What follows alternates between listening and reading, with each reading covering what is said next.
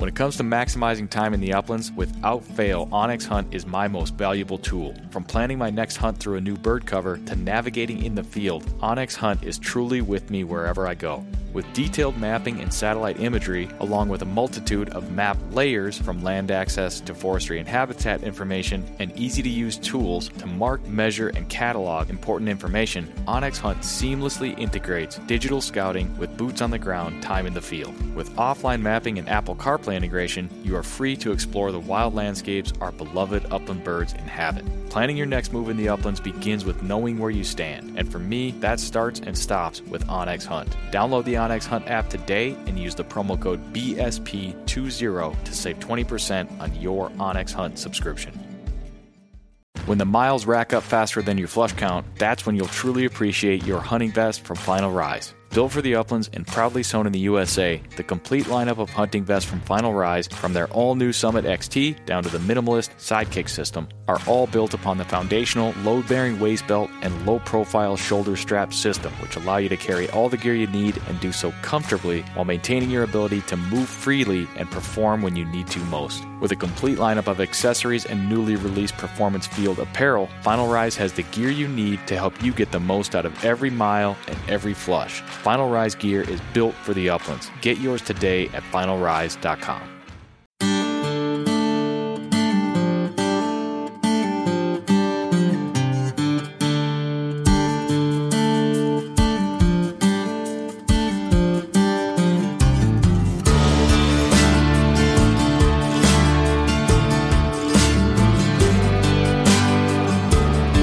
This episode of the Birdshot Podcast is presented by onX Hunt, Final Rise, and Upland Gun Company. On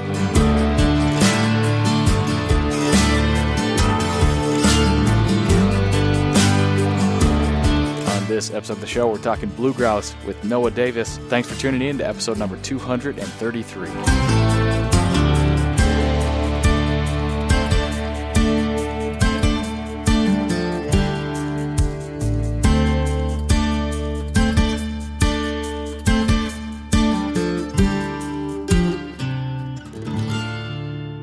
All right, welcome to another episode of the Birdshot Podcast. Thank you for joining us, everybody. We're talking blue grouse today, or perhaps I should say dusky grouse or sooty, or I don't know. We'll get that sorted out with Noah in just a few minutes. But first, I do want to thank Patreon patrons of the Birdshot Podcast. As always, those of you out there making voluntary contributions in support of the show to keep these conversations coming your way. As a thank you for their support, patrons are eligible for bonus content, like the video episodes I do with Nick Adair, who put out another one last week.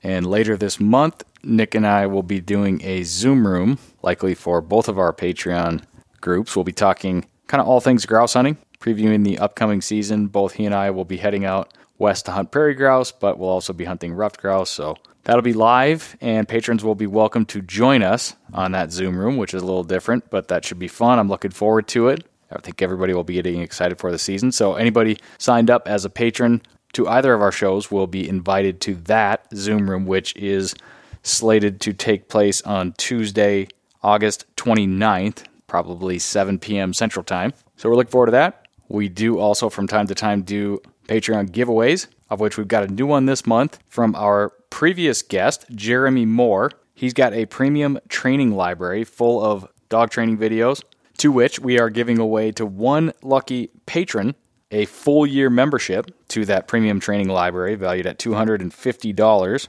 And as a side note, anybody listening can use the promo code BIRDSHOT to get a free 30-day trial to that premium training library. So go check that out at dogbonehunter.com. You get a free 30 days. Check it out, see if it's something you're interested in. And again, back to patrons, we will do a September drawing and have available that 1-year subscription to the premium training library at dogbonehunter.com. On top of all that, we also set up all patrons of the Birdshot Podcast with some canned coolers and stickers as a little thank you as well. Which reminds me, I've got some envelopes to pack up and ship out this week for new patrons of the show. So that's enough about that. You can learn more and sign up at patreon.com/birdshot. Okay, moving on. I've got one more thing to mention before I get to finishing up this intro and packing up the truck as I'm headed to Pine Ridge Grouse Camp in the morning to meet up with the one and only Jerry Havel and Del Whitman over there doing gun fittings for us. Excited to meet up with some Upland Gun Company customers and spend a little time at Pine Ridge Grouse Camp, running dogs, shooting shotguns, and just generally building the anticipation of the season to come.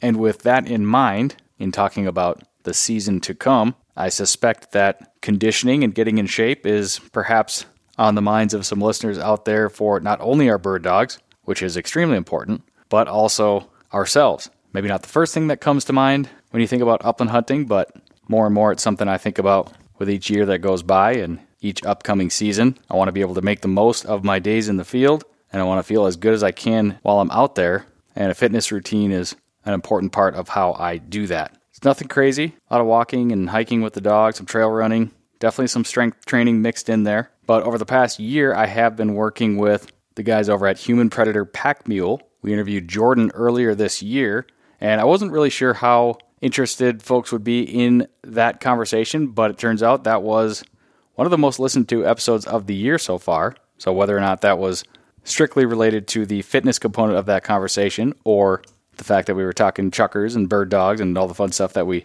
usually talk about on this show, but it was at least some affirmation that folks are interested in that type of thing. And with the season just around the corner, Jordan and his coaching partner Todd wanted to put something together for bird hunters to think about, consider, and most importantly do to prepare for the upcoming season. So they put together a little 4-week program focusing on some pretty minimalist strength training and fitness components combined with mobility and all-around movement. So I won't bore you with all of the details here in this intro.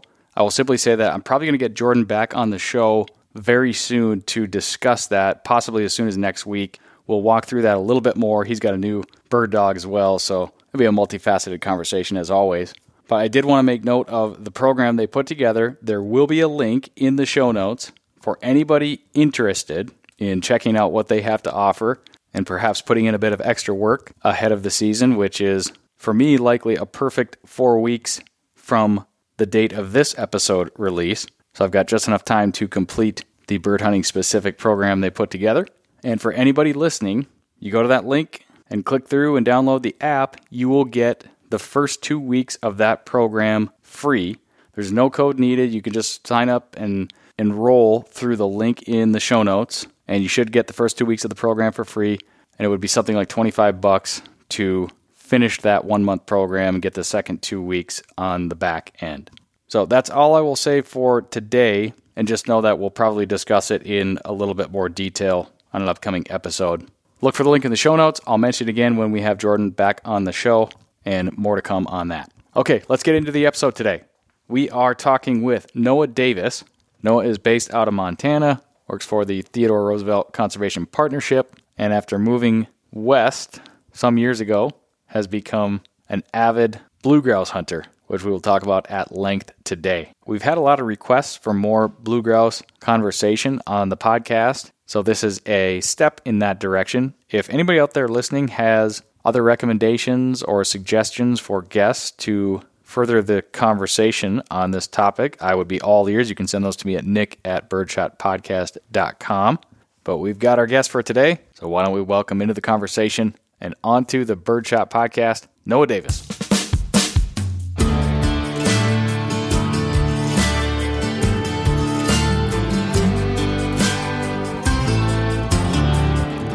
All right, buddy. Well, we're on the Birdshot Podcast. Noah Davis, thanks for joining me today, man. Thanks so much for having me, Nick. Good to be here. I'm going to start off with a really weird question because it's something that has been on my mind as of late this summer. Do you know what an earwig is? An earwig? Maybe. I'm not sure. Okay. I'm curious if the listeners know what they are. They are these goofy little insects. They kind of look like a large, long-bodied ant, but they have these gnarly pincers on their tail end. Okay, yes, I know exactly what you're talking about. Okay. Ooh. Yeah, that's my reaction. So we have them all over this, like, our house and property. And we've, I used to, the first time we started noticing them, I didn't really, like, obviously I've done some Googling now, like, they're not uncommon. But for whatever reason, this summer usually in the summer we'll see them and we find them in our house and they like moisture. So like they'll be in your shower or you'll find them in a glass that has a little like just the places you do not want to find these little things. And as far as I have read, like they're not like dangerous, like they could pinch you, but I don't think they have a lot of pinching power, but they're kind of like, I mean, they're creepy in a way where they're nocturnal. They come out at night, but if you like put your finger down towards them, they'll kind of like turn at you and put up those little pincers and stuff. And anyways, this has been like the summer of the earwig for us. And we're just like, I'm finding like 4 or 5 a day in my garage. I don't know what it is, but I guess they like dead, decaying vegetation. Yeah. Jeez. Yeah. If you're doing a lot of yard work, you're going to be bumping into them. Jeez. Well, I'll pray for an early frost for y'all to kill them off. I have a feeling that would probably take care of it. And yeah, to your point, I was digging it. I told you this, the listeners won't necessarily know, but I've been working on a shed here and digging the base out. And yeah, they're just something about the soil here or something there. There's a lot of earwigs. So one of those things from time to time, I throw it out to the listeners. If you have any more information or some advice on how to deal with earwigs, let me know.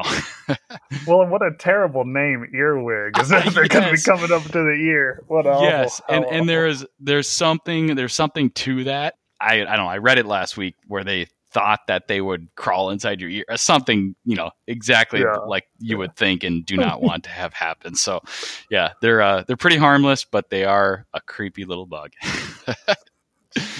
But that's not why we brought you on the show today, Noah. We have much more enjoyable things to talk about and things that are a little bit less creepy.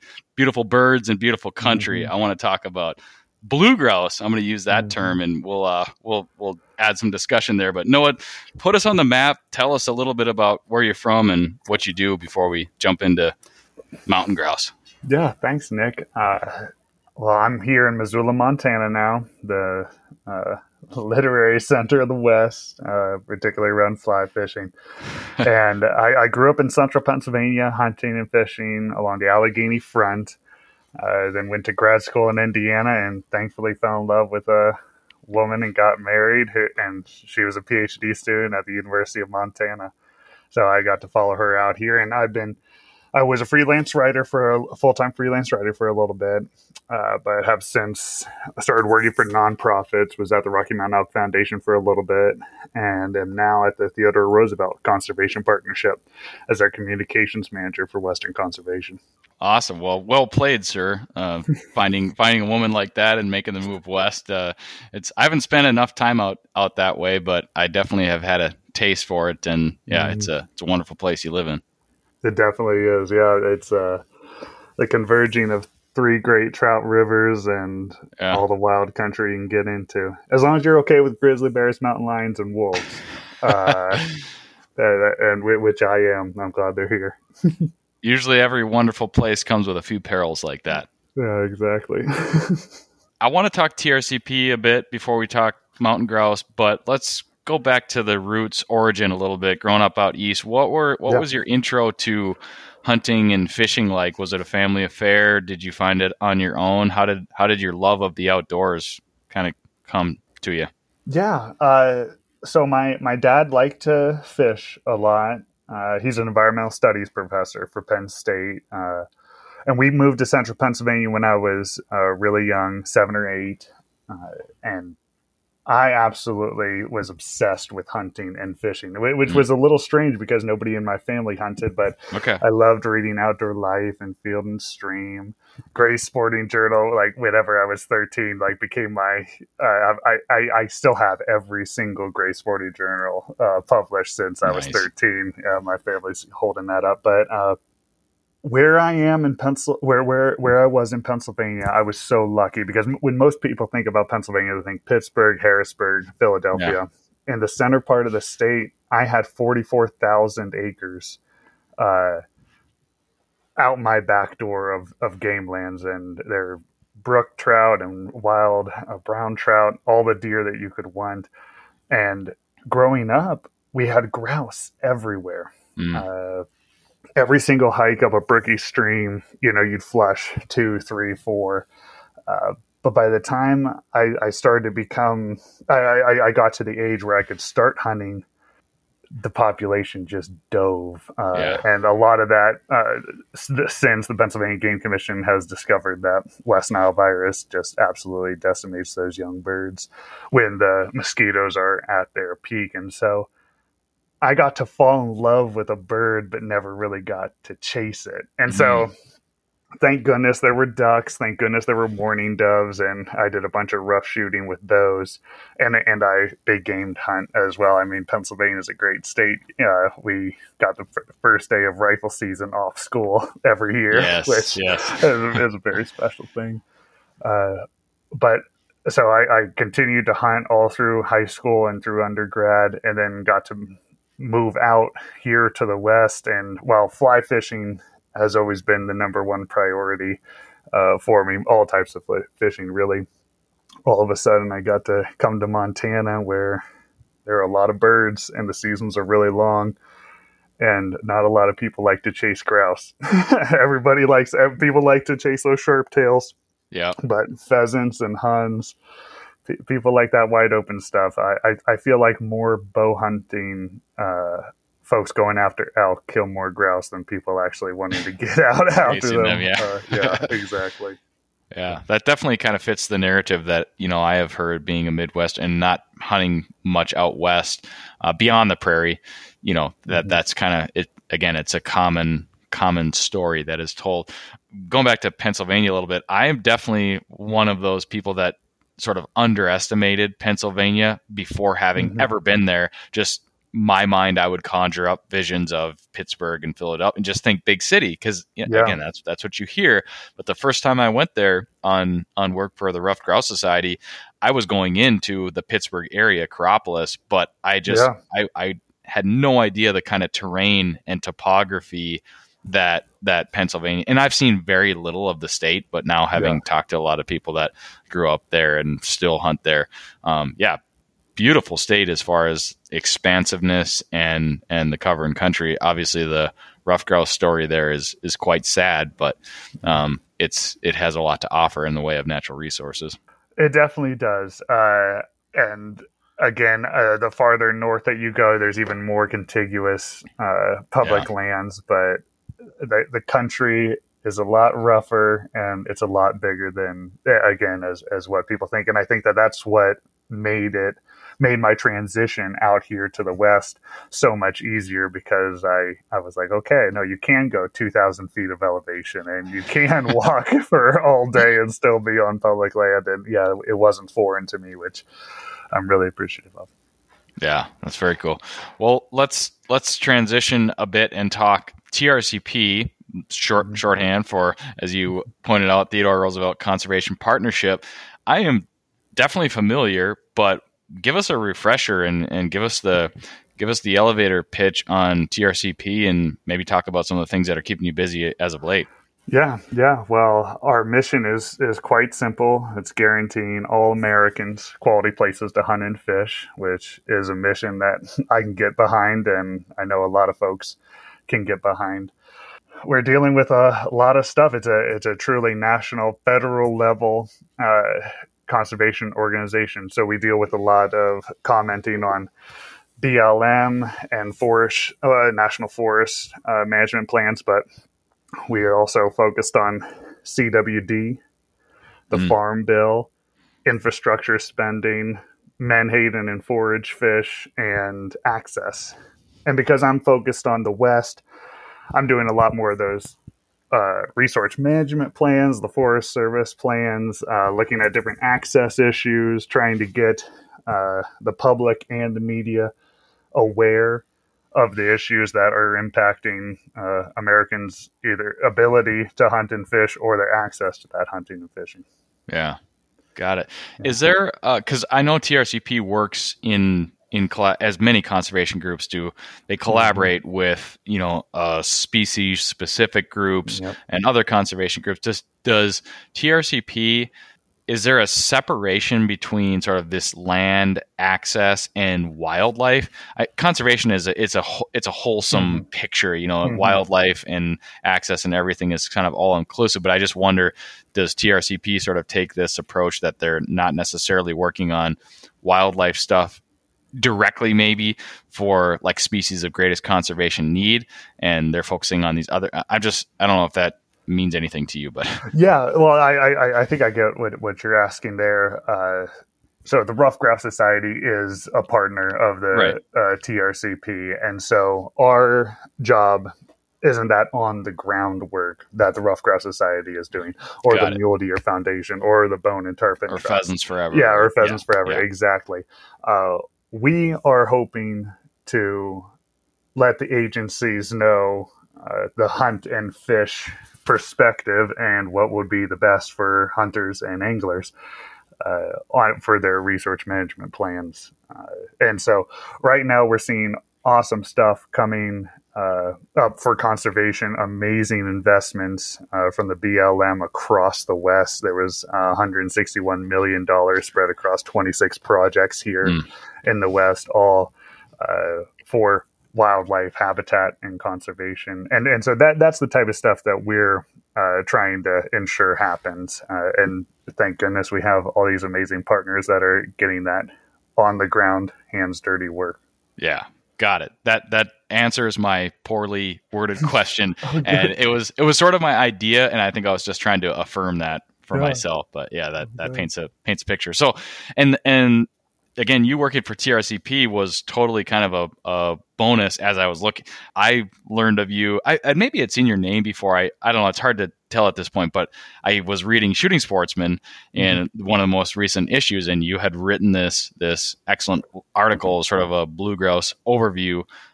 Dusky grouse, I should say. We're gonna get to that. I always want to say blue grouse, dusky grouse article, and just your name was there, and I was able to look you up and find you, and sure enough, you work for TRCP as well. So again, I appreciate that. TRCP obviously has a website. Is it a membership organization or not? I can't recall.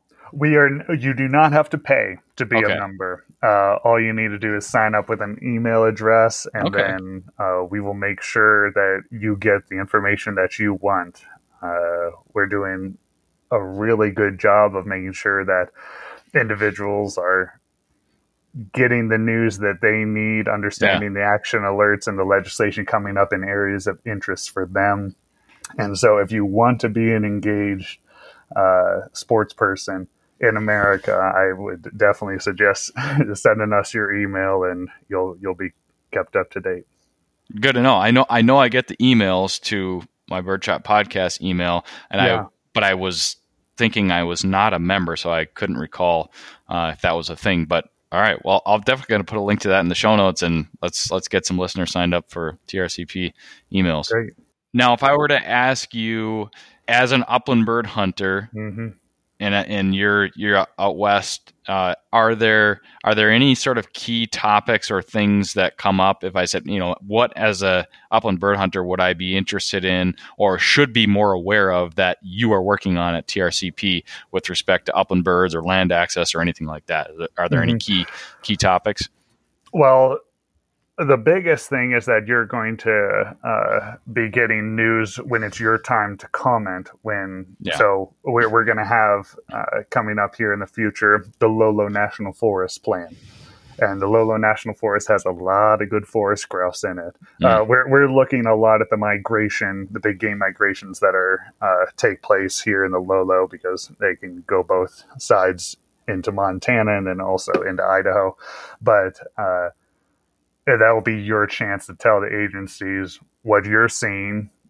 Usually we give our members different bullet points, and then that they can see the direction that TRCP is hoping to let the Forest Service know. But you can obviously change your comments and make it a little bit more upland bird centric if you want. Sure. Yeah. All right, got it. All right, man. Well, let's talk dusky grouse, and we've got to start. We got to start with this whole naming business. What's in a name, anyways? Noah, dusky grouse, blue grouse, sooty grouse.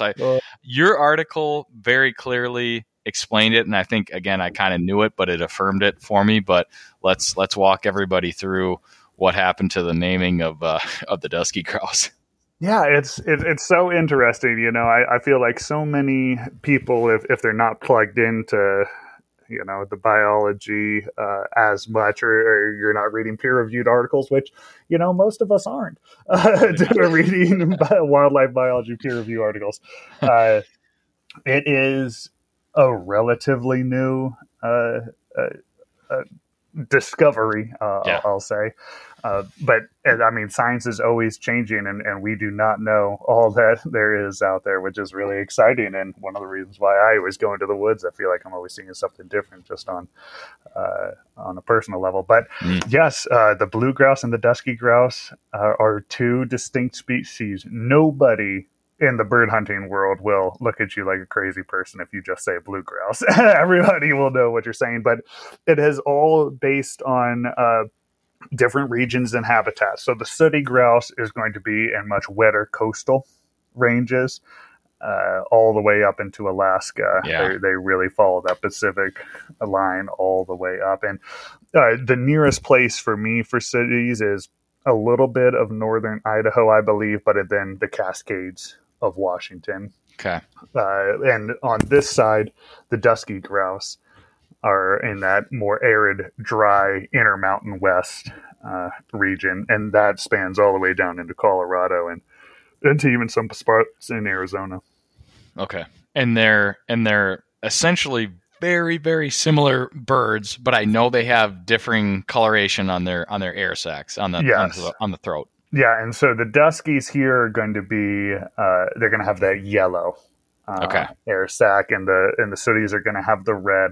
Also, the sooties sometimes it's kind of like with rough grouse with your if you're going to have that break in the band. Sometimes it's a male, but might be a female. But so anyway, the sooties will have a gray band on the tips of theirs, while the duskies will be completely that really dark blue. Okay, interesting. Yeah. So if you see some photos, and they'll start popping up here on Instagram with some massive fan with a really pretty silvery gray band on the rim, that'll be a sooty. That's a sooty. Yeah. Okay. Gotcha. And so have you hunted them both? I have not hunted sooties. Okay. No. Which I really would like to, but it's really tough to leave Montana during hunting season. Yeah, that I could imagine. And the sooty grouse, as I recall, they've been featured on a couple of. I think they were in a Project Upland film, and they maybe were on Meteor. They're the ones that you can hunt them during the spring hoot, right? Well, I think that's only in Alaska. Only in Alaska. I think only in Alaska. And I may be wrong. One of your listeners might be like, "No, we can shoot him in Washington in the spring." I think you're probably right in that, but yeah. But the hoot and the Duskies do the hoot as well. They do. Okay, and it's really incredible. Walking through the woods and hearing that. My wife, she went for a hike down the Bitterroot, I believe 2 or 3 years ago. And they were trying to get to this trailhead, and they got snowed out. So they just decided to walk the road up to the trailhead in the snow. And she got to see one displaying with the hoot and got some awesome photos of it. I haven't been able to see that. I've just heard the echo from the treetops. Yeah, I believe that would be a really cool. Again, like all grouse, they tend to have sort of fantastic mating rituals and spring behavior that really adds to the allure of all these birds. Oh yeah. Yeah. All right, so let me go over to my notes because I definitely wanted to dive into duskies. So we've got that sorted out. We're primarily talking duskies. That's what your article in Shooting Sportsman was about. You said it yourself. If there was one word to describe the dusky grouse, it would be up. Talk to me about where these birds live. Yeah, they're amazing. They're some of the toughest birds. I mean, they're just some of the toughest creatures on the mountain. I mean, you think about as the winter snows come up and start to pile, all your big game animals are coming down off the mountain trying to get onto that winter range, which is so precious, and primarily on private land, which is a big thing in Western conservation now, that private land conservation. And then you have your bears that are going into hibernation, and the dusky grouse go up.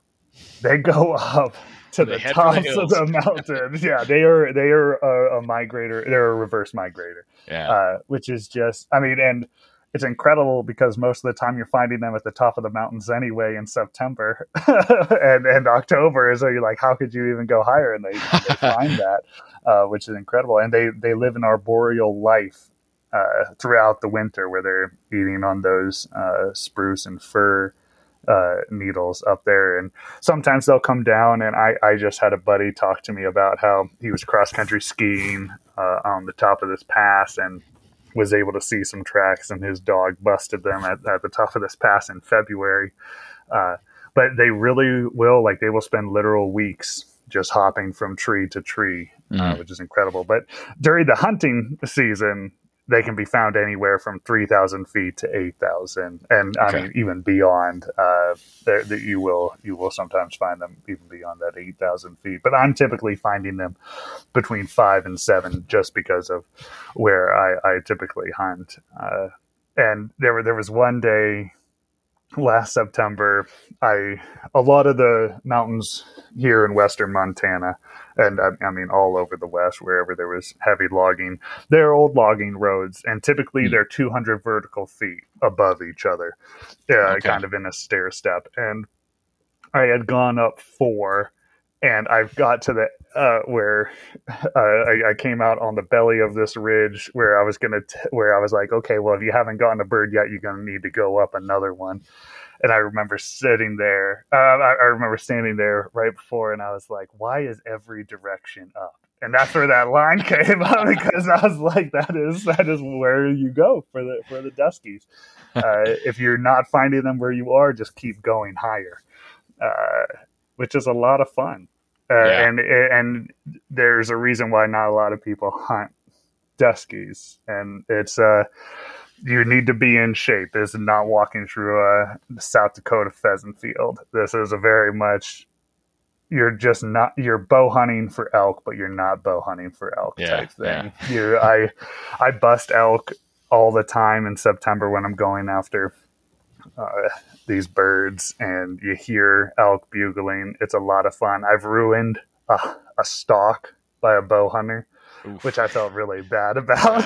I was going through a lodgepole stand, and he was coming over, and he was like, "What?" He's like, "I'm hunting elk." What? You're hunting birds? Come on. I could imagine that would be frustrating in the moment. I felt bad. Well, he ruined my bird hunt. Right. Yeah. And somehow in his mind, the elk hunt was probably of higher significance. But that's probably it's that is public land, shared spaces, common thing. But you never feel awesome about that. No, never. But yeah, it is something that we do. Got to treat each other with respect always. Yeah, no doubt. Do you happen to know if blue grouse, blue grouse? I'm just I don't know what I'm missing. You're fine. Do they snow roost like a ruffed grouse? That I don't know. Okay. I've never come across one of their snow roosts. They love trees. They're arboreal. Yeah. I hope a listener, if they know, will share that, because I'd be interested. I haven't come across in any of my readings or talking with more experienced Dusky. Yeah, and it actually brings another question to mind: do spruce grouse snow roost? Because there's a lot of parallels between, or some parallels between spruce grouse and dusky grouse, and what you're living in the boreal forest, and we have them here, and obviously snow roosting is one of the key things that gets ruffed grouse through the winter. And it would seem that the conditions would be perfect for snow roosting, and it would be a good way to thermal regulate and stay out of some of the elements way up high on the mountains. But I don't, like you, I don't recall ever hearing an association between dusky grouse and snow roosting. So I would love to know if anybody has that answer. Do you know, do spruce grouse snow roost? I'm asking I feel like I should, but I don't actually know that. My inclination is to say yes, only because in recent years they've been doing a study on spruce grouse in this part in Minnesota, and they've been going out in the spring and looking for spruce grouse poop which collects it at roost sites. But now, as I'm thinking out loud here, I can't recall if the spruce grouse is just sitting up in a tree in roosting in the conifers and dropping, or if they're actually snow roosting. If my friend Bailey is listening, she'll text me when she hears this. So please do, Bailey. Awesome. Yes, that'll be. I will be really interested to hear that. Yeah. All right. So elevation wise, you hit on sort of anywhere from 3 to 9. You're kind of hunting 5 to 7, and you kind of answered the question, but I was going to ask if you are, let's say, if you go to 5 on any given day and you're not finding birds, are you is elevation going to be one of the first things you say, all right, I got to switch it up, I got to go higher? Yes, I definitely think so. And obviously, your plant species are going to change as you go higher. Habitat is going to change. But those birds, they live in they would live in a horizontal life, but they live, I believe, a very vertical life, which is cool. I also am the type of hunter that I'm going to get my work done early. So if I can get up to 7 or 8 early, and then walk back down to my vehicle, hitting different finger ridges and coming out, I really prefer that. I also think I shoot better on the way down instead of leaning forward and stumbling going up and then them busting out ahead of me versus and me maybe coming being down more winded and then, as well. Yeah, exactly. And instead of me coming down, and then blue grouse like to soar. I think that's probably the only thing a driven grouse hunter in England might find similar to that, is that whenever those blues hit that certain altitude that they want to get to, they're going to set their wings and go for a really long time, which is very disheartening if you've spent 3 hours trying to look for a group, and then all of a sudden you come up over a rim and they soar down a half a mile and disappear. Yeah, like other forms of embracing the suck sounds like it is definitely part of dusky grouse hunting, like it is in other forms of grouse hunting. It really is. And I was a college basketball player. I'm very much a type 2 fun type of guy, and I think that grouse does that, and it's really really cool. And here the numbers of birds are good, but again, this is very big country, and you're going to be walking through what looks like good habitat for a very long time, and then all of a sudden the birds are going to be there. It's that old trodden phrase of the birds are going to be where the birds are going to be type thing. But I think that's really cool to see, well, why were they here instead of, on that other ridge that had what I think is everything. Right. But it also gives me confidence that, well, okay, they were in this habitat, so I just needed to catch up with them. Yeah. Gearing up for your next hunt? Check out Ugly Dog Hunting Company for all your dog supply needs. Ugly Dog Hunting carries a full line of products for your bird dog and even some for you. Whether you're looking for dog collars, GPS tracking devices, kennels, beds, leads, training equipment, or first aid supplies, Ugly Dog Hunting carries it and a whole lot more. New owner of the company and friend of the Birdshot podcast, Mike the Dusky, loves to remind me that while I do hunt with pretty dogs, every dog can be an ugly dog. Check out the entire selection of gear for you and your bird dog at uglydoghunting.com. For many upland hunters, along with their passion for dogs, birds, and the places we chase them, comes a passion for shotguns. Upland Gun Company specializes in customizing shotguns for the upland bird hunter, imported from Italy and shipped direct to an FFL near you. Select from one of their side-by-side or over-under shotgun platforms and customize the fit, function, and aesthetics to your liking. Design and build your next upland hunting shotgun with Upland Gun Company today. Visit uplandguncompany.com. So, and the kind of dusky grouse that we're talking about and is sort of out of necessity. It's an early season game. It's a September, October thing, and it has to do a lot with that reverse migration that you talked about. The later in the year you get, they're going higher, and a lot of these areas are becoming inaccessible, correct? Yeah. Now, if you have snowmobiles, wow, your season, you got a good long season. And I mean, I have some snowmobiles and snowshoes, maybe. Yes, and snowshoes. Yeah, if you're I would love, I mean, there probably is studies out there, but I would love to know what the difference between my caloric output in September versus post hold in December. But I have some buddies that have some really serious trucks that put some really heavy duty chains on their tires, and they can get up there, and it's just more difficult walking, obviously, once you get up into that snow. But I've gone after them in December. It really helps to have dogs there in December, as long as the dogs are long-legged enough to move through that snow. But again, I'm usually, the highest I'll get in December is around 5 to 6. Okay. With that. But yeah, I for me, it's a really early season bird, just because this is a very real thing. Grizzly bears like the rough grouse cover in where I am a lot more than they like the blue grouse cover at that time of year. So, and also the blue grouse cover is a little bit more wide open. So if a grizzly bear is going to be there, I'll be able to see it a little bit more than me crawling through a alder thicket for roughs. But I love that September and October dusky grouse. There's a little bit of smoke in the air still from the summer fires, but you're getting that first frost. The huckleberry leaves are going red in these high altitudes, and yeah, it's really special when you can connect with a bird in that type of landscape at that type of time. Yeah. Well, I did want to ask about bears because I did see the bear spray in your setup on the Shooting Sportsman photos, and I assumed that it was be aware, be prepared for bears. But it sounds like there maybe not that you wouldn't see one, but that's an interesting idea that you're hunting a little cover that maybe they're not in as much, but.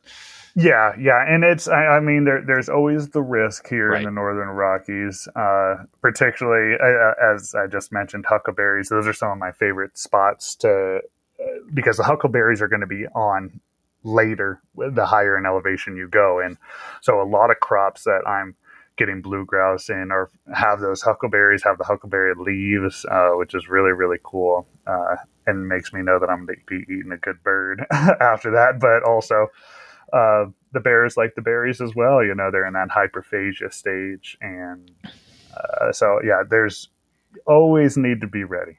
Always need to be ready. Right? As far as frequency of bear encounter, is it like inevitable that have you ever encountered one, or what's black bears is very, very common. We have grizzly bears here.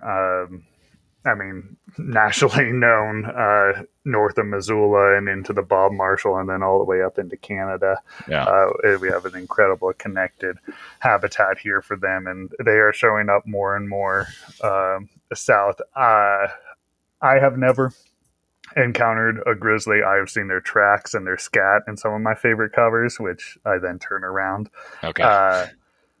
So I think, as always, driving in your car to work every day is a much higher risk than getting attacked by a grizzly, but it's something that you don't take lightly also when you're in the woods around here. That I could imagine. Yeah. So what's the difference between ruffed grouse cover and blue grouse cover in, I'm assuming stem density if I were to guess, but what does that kind of look like? Very much so. Stem density and elevation. But again, the roughies, and so I'm going to have a rough grouse piece, a Western rough grouse piece coming out here in in a Shooting Sportsman, hopefully down the road. But stem density, elevation, wetness. So the Duskies, obviously rough grouse are rough grouse no matter where they are, which means there's water somewhere. Duskies like springs, they really do, but just because of the elevation and the type of topography that they're in, it's going to be drier. And again, that translates to stem density. Lodgepole ridge lines are very open. You have some pretty thick lodgepole in there, and also a few big ponderosas, but you're not going to have as brushy understory in those areas. And it's really incredible.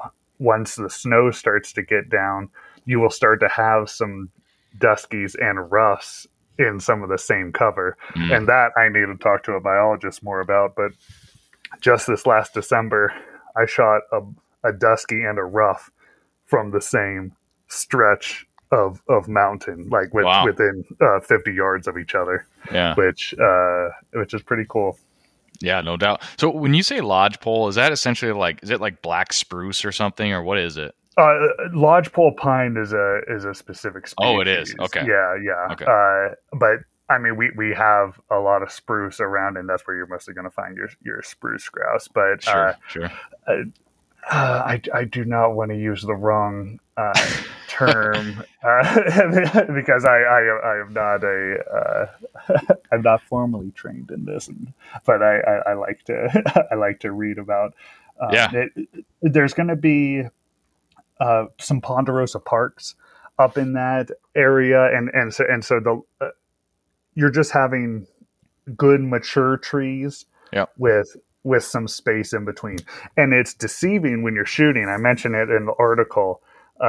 You're like, if you're a rough grouse hunter and you come out to this, you're like, oh man, I got all the space in the world. I'll be able to see for 30 yards. It's going to be easy. And then all of a sudden you're starting your swing and you're like, why are all these big trees in the way?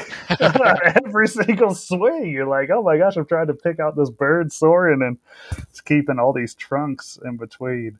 Yeah. Does that answer the question?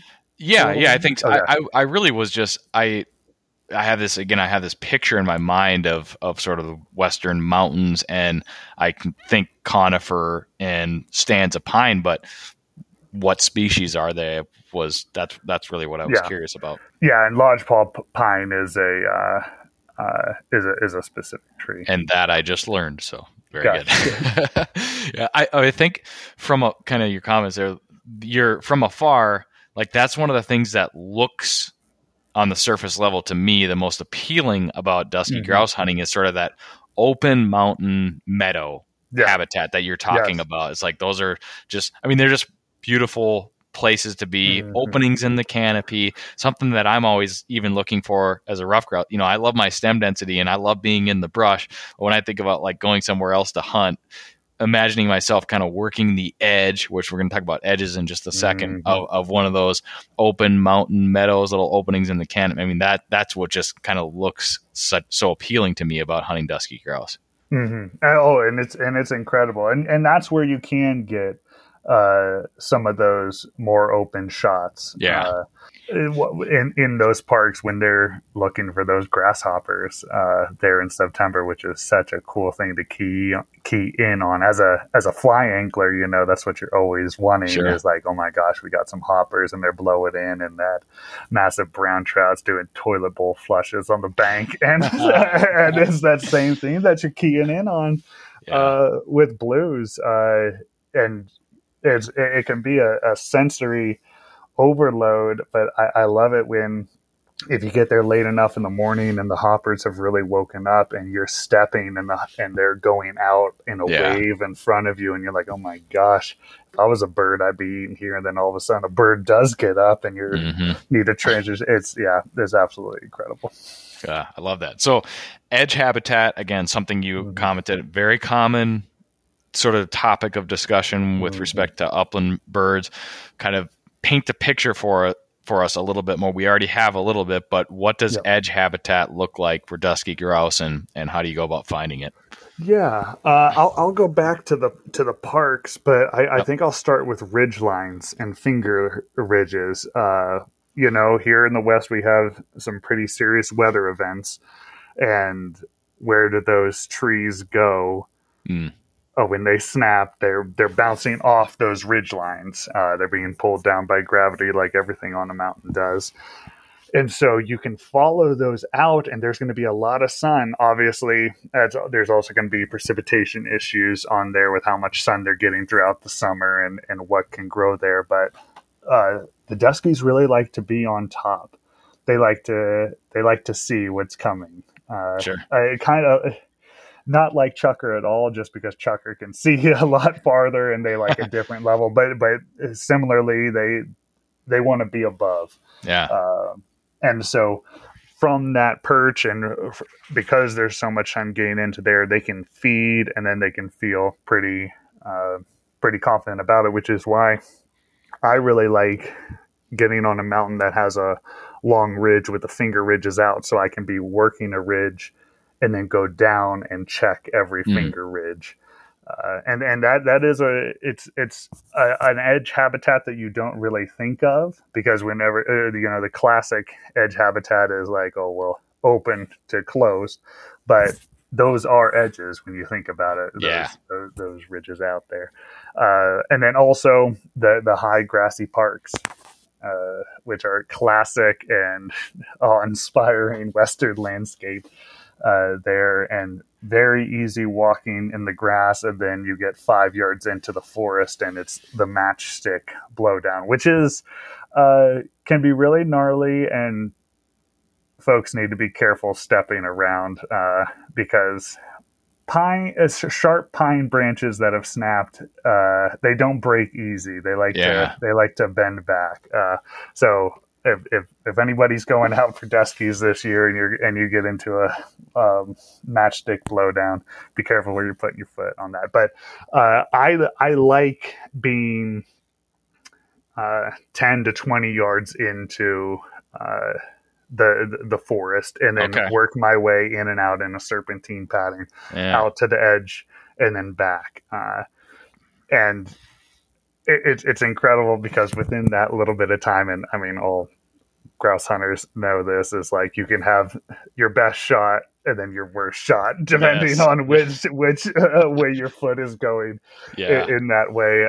My good buddy James and I, we were hunting Duskies last year, and we had gone through a park and we're working our way up along the edge habitat, and I stepped down off a log and the bird flushed from my left to my right up, and like most connecting flying shots, you don't remember why he connected with it, but he described it after as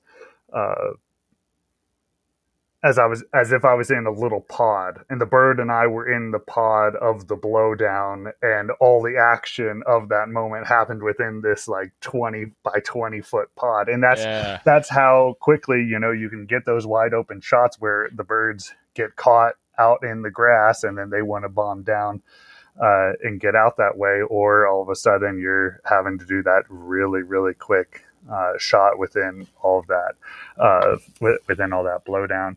And these birds, like I mentioned with the soaring, they want to get to the opening, and they want to put some serious yards, mile in between you. And so even if you can position yourself, and particularly with dogs, folks that have dogs, you want to position yourself downhill always if you know where the bird is.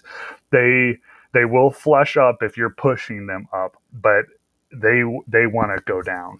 Interesting. So and you don't hunt with, you don't have a dog yet. We'll probably have a dog yet soon. Soon. We'll get to that. But I found that interesting in the article as well, because again, grouse is one of these things. Definitely, many people hunt them without a dog, and you can be successful. But sort of thinking about that strategy. So if you had a dog on point, let's say he was sort of pointing sideways on a ridge, your natural inclination would be to try to approach that point from below. Is that correct? I would. Yeah. Unless you can see the opening, unless you know the mountain, unless you know your cover, where if you're like, I'm going to go up and I know where that bird's going to be escaping downhill, and I'm going to have that good opening. But unfortunately, fortunately for some, unfortunately for others, they're an arboreal bird, so they are going to get into they're going to get into the tree, and then they're going to figure out where you are, and they're going to exit in the opposite direction. And that's why hunting with a buddy really helps in that way. They're also a bird that you could literally shoot. If you know the bird is in the tree, you could shoot 3 or 4 times and the bird will not move. They are that type of, and obviously there might be some listeners that are like, oh, I do that all the time, shoot once and then they fly and I shoot them, but and so yes, that might happen sometimes. But there was again, just last season, we had worked up this little draw and had a dog on point, and I missed one bird that came out, and we decided that was time to break for lunch. And so we sat there and we're there for 10 minutes talking loud, chasing around the dog, eating, laughing, having a good time. And then a bird walked out from the trunk onto a limb and soared down as we all stood dumbfounded with our guns open. So they know, the ones that have survived, they're like, there's that evolutionary gene where they're like, oh, I'm just gonna stay. Yeah. That's where I'm gonna live. Yeah, they're really cool. I love the sort of the bird behavior nuance and the nuanced edge conversation too. That's really cool. So is water like our streams, tributaries, anything coming down? Does that play into dusky grouse hunting at all?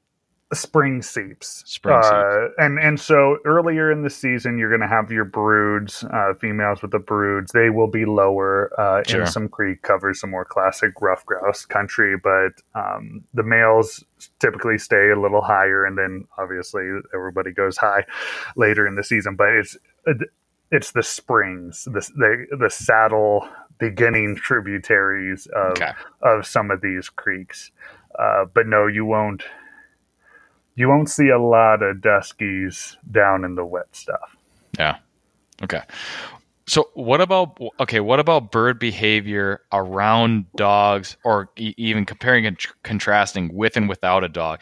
Do you find that if a dog is working a bird, do they have more likelihood of hopping up into a tree just to quickly escape that dog? Very much so. Okay. Very much so. I hunt with one buddy, Ryan Chapin, and he has an awesome long-legged Brittany, who is just a terror on these forest grouse. And sometimes you'll come up and Louie will be sitting on the ground looking right up at, at the bird, and that's more often than not for blue grouse and dogs. Obviously, they are wild birds, and particularly if they've been hunted a little bit, they do not want to. But the higher you go, the more wild places that you go. If you're with your dog, I think those blues will jump up into a tree. But if they've been shot at a couple times, they can get as wary as any rough grouse. Sure. Yeah. So what other strategies or things do you employ hunting dogless now? Yeah. When you're just out there solo? Obviously, I used to do this a lot with rough grouse, and this was one of the things that you and I were chatting about, and kind of like sort of the different perspective you get on hunting these birds. How do you go about your business when you're out there without a dog? What things do you try to do, knowing that this is grouse hunting and they're going to win, a lot? But what do you try to do to give yourself an edge? Yeah, I try to go early. I try to go really early whenever those birds are on the ground in those first 2.5 hours of light, whenever they're feeling comfortable. That's when I can catch them. Because, here in Montana, September can still be a hot month. And so once that temperature gets to a certain point, they're trying to get up and into the shade as well. But so I go early. I walk really slow, and I try to stay within the cover as long as possible. And that's why I like running ridges, because that's keeping me in that area for as long as possible. I mentioned this in the article, and this was really cool. I love foraging. I love picking berries. I love going after mushrooms. And my buddy wrote an article about profiling an old morel mushroom hunter, and how this guy would kind of do his head up and down, trying to find the profile of the morel by just changing his the angle head of position, his sight by a few inches. And my goodness, that is like my number one trick now. Wow. Of trying to find, and it's the grouse head usually that I'm seeing whenever I do that. Whenever I feel, I'm like, okay, I'm in good cover right now. I need to get on it. I start to do that little head bend, and it's that grouse head, because they will try to stay as still as possible, but they Yes. will sometimes they're going to be moving a little bit from side to side, and that's really the only part of their body that, if it sticks out, doesn't mesh with everything else. I mean, these birds, like all like all good upland birds, they're just perfect. Yeah. And sometimes I've shot birds and known exactly where they land, and I step on them because they're so perfectly melded into that landscape. But I definitely think that morel mushroom trick has killed more birds than any of my other tricks on that. That's cool. That's a nice little tidbit. That's kind of like the next level, because everything you said up to that point are basically strategies that I would employ. Going early, that's something I used to do, because rough grouse, they're more likely to be sort of out on the edges of trails and that sort of thing early in the morning. And then as slow as you can, and for me, that was like as slow as you can mentally go, because the slower you move, the more chance you have to unsettle a bird and sort of make it make that first move, whether it's a head twitch or taking a step or two. That was the only thing you could do to kind of give yourself an edge, is if you could somehow make the grouse alert you to its presence before it decides to take to wing. And we all know what happens at that point. Totally. Yeah.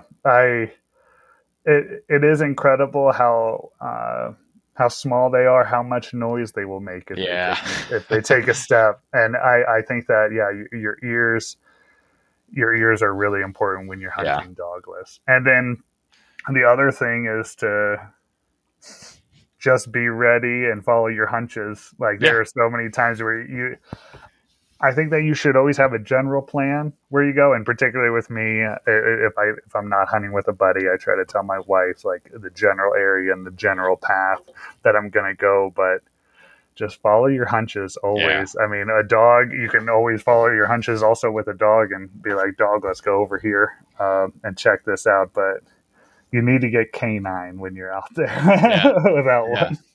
I love that. That's kind of how I move through the woods. Like I have a general idea of what larger topography or terrain feature I want to hit, but then within that, it's just totally freestyle of sort of where I'm wandering, and just at that point use all five senses, and like you said, follow your hunches. That's very well said. Totally. Oh, good. Thanks. Is there anything? Okay, so if you're hunting with your friends and their dogs, and soon to be your dog, is there anything that you specifically are going to do differently in hunting these Duskies? I would hunt more parks. You hunt more parks when you're with the dog, particularly if you are like, I want to try to reduce as many tree flushes as possible. Sure. Duskies, when they're caught in the open, will act like Huns, which is really, really crazy. I mean, it just happened this last weekend. I was with a buddy and we were fishing, and we were walking back in the evening, and there was some awesome looking cover. And we literally stepped on a brood of blues, and like when they were in this sagey opening. Yeah. And so if you want your dog to be able to stick some more solid points, I would stick more to the parks. But you better be letting your dog work the open, and you better be on the edge as well. Sure.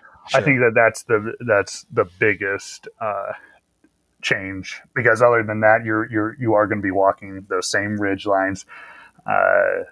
But you don't need to set the alarm quite as early. Yeah. Yeah. Pros and cons there. Yeah. That's cool. All right. Gear. Let's talk gear. Cause one of the things you pointed out in your article, it's pretty, like grouse hunting can be pretty minimal, especially if you're dogless. I mean, strong lungs, strong legs, and a good pair of boots, basically. Yes. These are they're mountain birds. And so footwear is key. I have some Kennetrek Mountain Extremes that feel like four-wheelers on my feet. I absolutely love them. They're incredible. And water. Always Yeah. have good water, and particularly if you have something that you can filter water as well, because you want to go as light as possible when you're having so much elevation gain. And so I always just bring a 32 ouncer, have water in the car, and then have some type of filtration device. Do you care? Like what's I haven't done a lot of like backpacking, camping, that kind of like. Mhm. Is that I see these life straw something like? Do you use something like that, or what's a good sort of carry filtration system? I just came across is my buddy Michael Garrigan from Pennsylvania. Shout out, Michael. It's called a Grail. Okay. It's a water bottle, but through pressure, there's a filtration at the bottom, and so there's one receptacle that you fill up with water, and then another that you essentially just push down, and it filters it through force, and you just drink it right away. It takes Interesting. 5 to 10 seconds. I like that one because it is a water bottle already, and all I have to do is find some water and do that a couple of times, and I'm set. So yeah, anybody, I think that's a really good one, because I just wear a strap vest whenever I'm there. I used to have a backpack a little bit more, but the lighter you can go, the better. I always have a pretty simple first aid kit in my vest, just in case something happens that I don't, and then bear spray, pocket knife, and 20 shells, which I will never use, but everybody can hope. That's when you're getting ready at the rig. Better to carry a few extra ounces than be caught shellless. Exactly. Do you happen to know how do you spell that water? I'll throw a link to it if I can. That Grail. Grayl, I think. We can always double check that after the fact. Okay. Yeah. All right. Shotguns. Definitely wanted to gauge, chokes, shot size. You commented on that in the article, but what's your thought process, and what do you generally use? I'm a 20 gauge guy, but I mean, I have a new 28 this year that I'm really excited to use, Nice.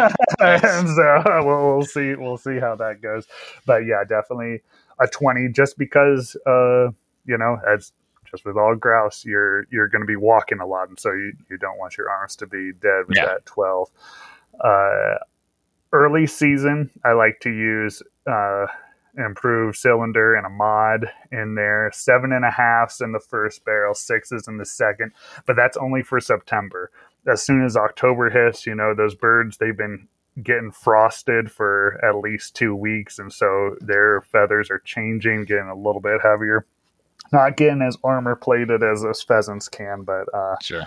But still get a little heavier. So, and then I switched to all 6s October on, and starting at the end of October, I switched to a mod full, just because all your leaves are coming down. Those birds will be a little bit jumpier because I've been hunting them, and they recognize me, and so they're just going to be getting out a little bit farther. And that is where those type of more open, mature stands, you actually can get those longer shots. Sure. You can get those 30-yard shots on a bird moving through, which you can't with most rough grouse spots. Awesome. All right. Yeah. So a mix of essentially 7.5, 6 shot. That's doing the job, and then chokes, IC mod. Yeah. Definitely. What's the new 28 you got? I got a CZ Bob White. Oh, nice. Okay. Yeah. All right. Yeah. I was able to get a really good deal on it. Yeah. I was happy. Side by side. Yeah. Yeah. Oh, I love a side by side. It's awful. I'm a big Satori guy though. Okay. And I really like Satoris, but a side by side's good. Yeah. Well, it's definitely puts a smile on my face, and I like Satoris too. So we were talking about that. I was talking about that with my last guest. How we both had Satori upland specials. So great! Oh, those upland specials are nice. I have a 85 Hunter Grade 1. Oh, really? Yeah. Okay. Which is it's pretty cherry for how old it is. I got it from a skeet shooter in Florida. And wasn't a lot of bust and brush with that thing. So with the 28, what's your I mean, obviously 28s are popular now. I've gotten into shooting them, and the rough grouse was really, as of last year, is kind of the first time I went all in with it. But what's your approach with it? Are you going to use it sort of in specific situations? Are you going to change anything up with payloads and shot size? What are you thinking? Yeah, I mean, it's going to be a total experiment here. Moving in, I would like to. I'm going to get my first bird with the Satori this year, and then I'm going to spend the rest of September with the 28. Okay, and I think I'm just going to go full sixes at first with it and see if that works. And I'm going to start IC mod, but I'm going to have the full and the wrench in my pocket in case I'm like, that's not really working out here. Choke changing son of a gun, Noah. I'm bad in that. I'll switch it up anytime. I love it. If I were thinking about this.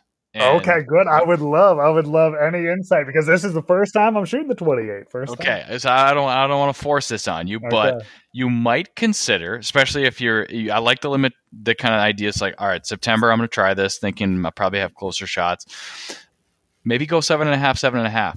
Smaller payload, throw more pellets with the 28. It's going to pattern them beautifully. Okay. So go to that. Maybe stick. It's somewhat counterintuitive, but stick with that smaller shot size. You can have sixes in your other pocket. I'm not going to tell you to leave them in the truck, but go 7.5. Try that. Try throwing more pellets with the 28, and I think you might find that you really enjoy that. Okay. Good. I have some Boss 7s in the 28. Okay. I'll try to find some 7.5s though too as well. Well, and for Boss 7s, that probably would be a really nice 28 gauge round, because their payload in the 28, as far as I understand, I haven't looked in a while, but it's a 7/8 ounce payload, and it's bismuth, which is a little bit lighter than lead, so your pellet count is actually higher. So if you're throwing 7/8 ounce payload of 7s you're throwing a lot of pellets. Yeah. I would not hesitate to use that in both barrels. That probably is a pretty good Dusky Grouse from my limited understanding of that, cover and bird. But yeah, give it a shot. I will report back. I would love to hear. I definitely would be curious to hear your report on the 28 gauge hunting Dusky Grouse. I have a feeling you'll do quite well with it, and like you said, season gets later, you can always up that pellet size and go with the old 20 gauge. So good, very cool. Awesome. I'm really excited for it. And whenever I took it out, I was like, oh, this is gonna be some fun. Yeah, heck yeah. All right, well, we teased it. We're gonna wrap up here in just a moment, but tell me about, because we've alluded to, you've got this potential of a dog on the way. Tell us where you're at with bird dogs and what may come to fruition for you if all goes according to plan. Yeah. Well, unfortunately, this spring we had the opportunity to get a really wonderful Brittany pup. But the listeners can't see, but I live in a 2-room. We have a living room, kitchen is in the same room, and then a bedroom basement apartment here, because Missoula is very expensive. If I've heard. anyone understands that, and so unfortunately, our landlords were. We did not get the okay to have a puppy in here, which really stung, because we were really. We were ready to check and spend this and spend it. My wife is a big time runner, is a marathoner, and she loves running with dogs. We do a lot of dog sitting, and Louie, this Brittany that I mentioned earlier, is Nikia's favorite dog to run with. Just can really burn with her, and she's confident with him, and really, really good dog. And so I think that Brittany's, if we're going to get a pointer, is going to be the way that we go, a nice medium-sized dog. And particularly if we move anywhere else, they are amazing on woodcock. They're really good on grouse. Yeah. And then if I do any more big country stuff, they are really good in that big country. Hell on Huns is what one of my buddies say. They're hell on Huns. I love it. But because I hunt a whole bunch of, I hunt a range of birds. Springers are also on the table, particularly for small water ducking that I do. But I also love English setters. So we have those three, and I think that it just depends on where we move next, what type of spot, because our lease is up in May. So, we absolutely love this place, and our landlords are good. Just unfortunate about the puppy. Yeah. But yeah. So, if I had to be a betting man, I would guess a Brittany. Yeah, got it. I love it, man. Those are three good choices. That's for sure. Whichever you end up with, I'm sure you'll be happy. But that's fun. Excited. Oh yeah. Awesome, man. Well, thank you for joining us on the Birdshot podcast. This has been a blast. I know you mentioned you're a freelance writer. You're putting articles out. Is there a place where folks could go to? Do you have a website where people can read your stuff, or just kind of keep their eyes on certain magazines? I do have a website. I've been terrible with keeping it up. I can. This might make me keep it up a little bit more, but yes, a freelance writer and pretty. I like to keep up regularly with that. So any of the fly fishing magazines, if people are subscribers, they'll see it. If people subscribe to Shooting Sportsman, hopefully they'll be seeing some more in the future there as well. So, yeah. Awesome. And then for if we want more information on TRCP, what's their website? trcp.org. There we go. Very easy. Yeah. Easy enough. All right, man. Well, once again, thank you for taking some time. This was a blast talking Dusky grouse, doing a little deep dive on it. I have yet to hunt them. I really want to, and I'm feeling a little bit more prepared today than I was yesterday, but we'll see how much I remember from this conversation when I finally do get around to hunting them. But this was fun, man. Good. Yeah, I really appreciate it. And yeah, come on out and I'll take you on some ridges.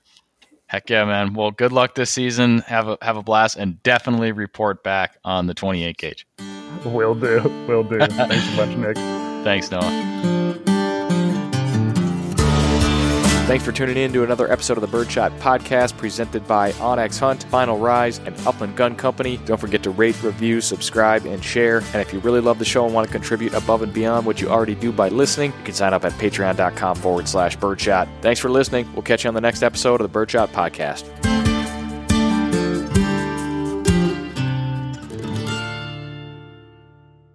OnX Hunt is the #1 hunting GPS app. Join millions of other hunters who trust OnX Hunt to find more game, discover new access, and hunt smarter. OnX Hunt shows you nationwide public and private land boundaries. They've got topographic and 3D maps. You can track your route, location, and elevation profile. You can save maps for offline use and take OnX Hunt with you wherever you go. The most comprehensive hunting tool you'll own. Download the OnX Hunt app today and use the promo code BSP20 to save 20% on your next OnX Hunt subscription. Know where you stand with OnX. Hey everyone, this is Nick from the Gun Dog It Yourself podcast. If you enjoyed this show, then you might want to check out my show as well. We highlight and break down the ins and outs of training your own hunting dog. Whether it's a bird dog or even the occasional hound dog episode, we cover all topics related to hunting dogs. Check out Gun Dog It Yourself on any podcast streaming platform and hit the subscribe button to be sure not to miss any future episodes.